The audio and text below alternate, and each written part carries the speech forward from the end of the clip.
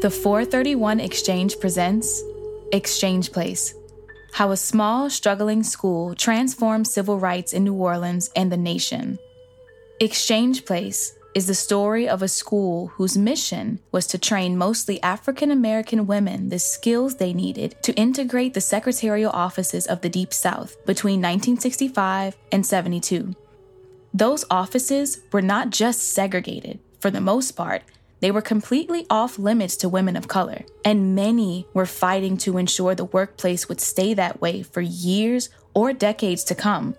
Over the course of the school's history, it was shut down multiple times and constantly under duress from forces conspiring to defeat it. But it survived to become one of the most successful programs of its kind in the war on poverty, lauded on the front pages of national newspapers like the Wall Street Journal, and the subject of an Emmy Award-winning documentary in 1968 entitled, appropriately, The School That Would Not Die. The first season of the podcast tells the inspirational biographies of 4 of the school's graduates who changed the moral skyline of their city, how they did it, and how the school's teachers and supporters struggled to overcome the massive forces arrayed against them. I'm your host, Maya Carter, and this is Exchange Place. Episode 1, School is in Session. The first day of the experimental school known as the Adult Education Center began on Monday, December 13th, 1965. The staff and students had waited anxiously for that day to come. As much as Alice Joffre, the director of the program, had been anticipating it, when she woke up that morning in her small duplex, her thoughts were not solely on the opening of the school. Like many of her students, a large portion of whom were working mothers, she had a family, a big family, to worry about. Clothes needed to be ready, necessary notes written, books gathered after the weekend, last-minute homework completed, and lunch money doled out like any other Monday. There was always a missing sock or shoe or child to be located, a misplaced pen or pencil to be found, or an unresolved squabble to be settled. Even though the children of the students and the director knew how excited their mothers were about the first day, it did not cross their minds to question if their mothers were scared or apprehensive. The majority of the Adult Education Center students were Black, and their kids had no idea their mothers were about to embark on a journey that would alter civil rights history in New Orleans and the country. In tandem, Joffre's children did not know how nervous she was about the responsibility she was taking on and whether she could accomplish it. Kids have their own problems. Kids and mothers alike simply got ready and went their separate ways. Like most of her students, Joffre did not own an automobile. That bitterly cold and sunny December day, she skipped the iconic streetcar to take the faster route. A 20-minute bus ride to downtown, plus a short 8-block transfer to the fringe of the French Quarter, near the bend in the Mississippi River that gives New Orleans its nickname, the Crescent City. Once she was downtown, the elaborate Christmas decorations in the display windows of Maison Blanche department store and their 2-story tall holiday ambassador, Snowman Mr. Bingle, invisibly suspended above the sidewalk, caused her mind to wander to the gifts she still needed to buy and could barely afford for her children, extended family, and work colleagues. As Joffre changed buses and passed several well-dressed young ladies walking in the same direction, she wondered if they might possibly be her new students. However, she didn't recognize them as belonging to the group she had come to know so well in the previous months. Those students had helped save the school and Joffre's confidence before the Adult Education Center even opened. Had they not stood by the school, despite an epic hurricane that stirred up racial tensions in New Orleans, political controversies about the school's mission to desegregate white offices, and other delays, there would not be a school to open. Besides, Joffre said to herself it was too early for her to see any of those students on the way to the first day of classes. They will probably be straggling into school a few minutes before the scheduled 9 a.m. bell, as students tend to do. Joffrey had been at the center late the night before to finish last-minute items that needed to be ready on the eve of the school's opening. It was her secretary, the young and poised Sharon Rhodey, who arrived early the following morning to open the doors at 8 a.m. Joffrey walked nervously but excitedly towards the center, just a short distance, a half block from Canal Street. As she neared the building, it was very quiet, too quiet. There was little activity on the perpetually dark, trash-strewn street Exchange Place, and there was none in and around the front door of the center. Joffrey hadn't expected to hear the chatter of 90 women as she opened the door, but she had anticipated a small gathering of early birds hanging around the vestibule.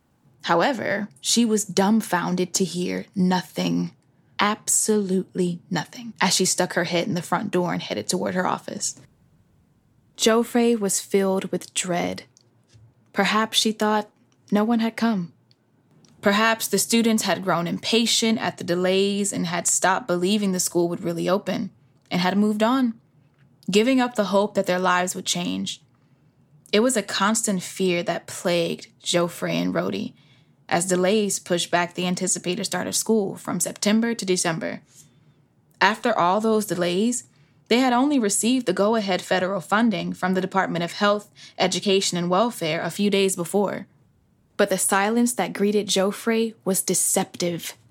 As she looked beyond her office, she could see that everyone, every single student was already there, waiting quietly, very quietly.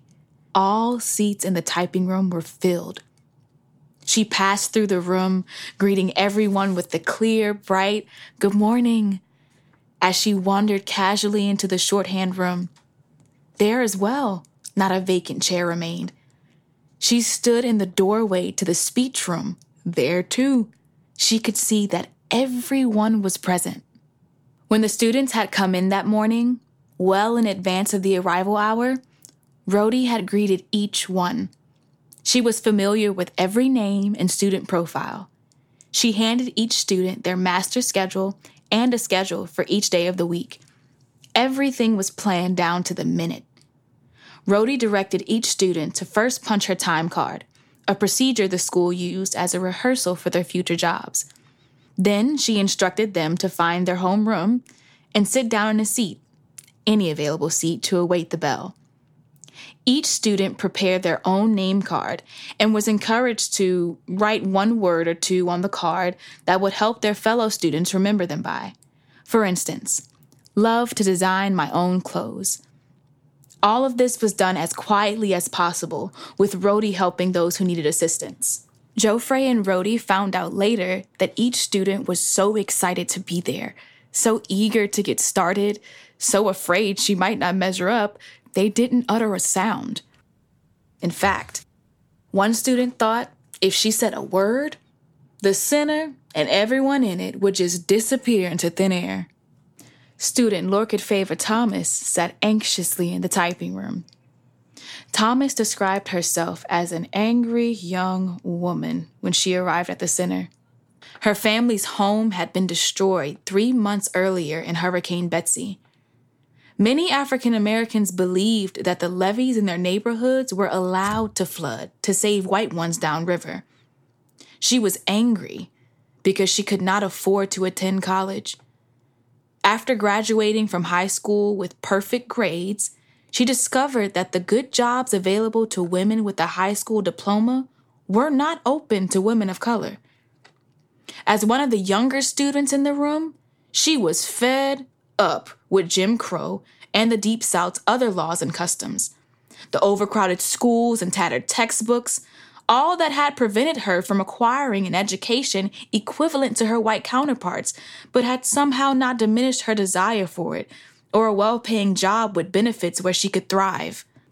As the founders, faculty, and students of the Adult Education Center well knew, the opening of the school, the opening to opportunities in the job market in the 1960s for African American women was not inevitable. Recent changes in laws prohibiting discrimination in the workplace did not equate to changes in a society whose hearts and minds were bitterly divided by barriers of caste and color. The opening of the Adult Education Center and the ultimate success of its graduates was the result of an extraordinary effort on the part of many people, especially the students themselves. Exchange Place is a story of how these students and their teachers brought their city together to make changes that were generations overdue. Changes that challenged a legacy of white supremacy. The main argument of this book is that the school was successful because it made heroic efforts to foster an environment of mutual respect within its walls, and then project that understanding into the greater business community. It is part of the argument that this was possible because the school reflected the diversity and resiliency of the New Orleans African American community. By telling the story of what was considered a radical experiment for its time, it is the author's hope that Exchange Place can provide lessons for our society today, a society where progress on civil rights is still not inevitable, and we are still bitterly divided around race. On that first day of school, the majority of the Adult Education Center students arrived having put everything on the line to attend. They were in their seats long before the official start time because despite all the obstacles, delays, and setbacks to the school's opening, they had waited so long for an educational opportunity like it to appear. They were there not only for themselves, but for their own mothers who had never had such an opportunity. And they were there for the children they had gotten off to school that morning. Kids whose future depended on their success. When the bell rang at 9 o'clock, the center's first students were ready. More than ready. That concludes episode 1 of Exchange Place, School is in Session. Please join us for episode 2. This has been a presentation of the 431 Exchange.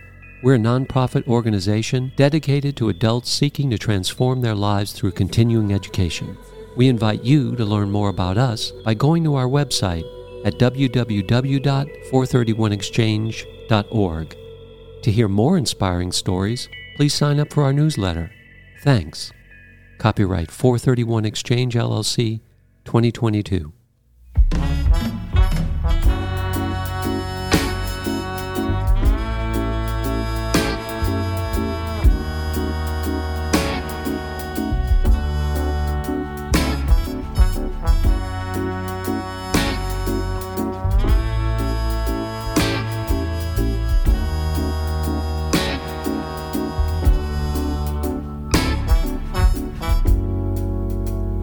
I'm doing something new.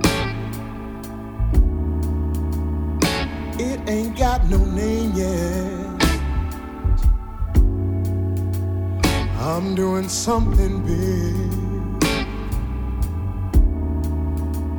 something they will not forget. Now I've tried to live the same, but I look around and know there needs to be a change. So I'm doing something new.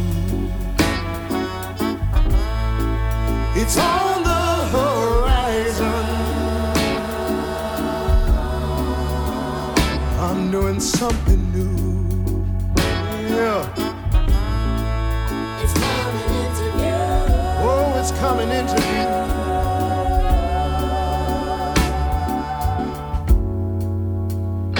I'm doing something new. Yeah. Something ain't been done before. I'm gonna have to give my all. Sing it now. And maybe just a little bit more. People say it's all a waste. Oh. Good thing I don't care what people say. Tell them one time. So I'm doing something new.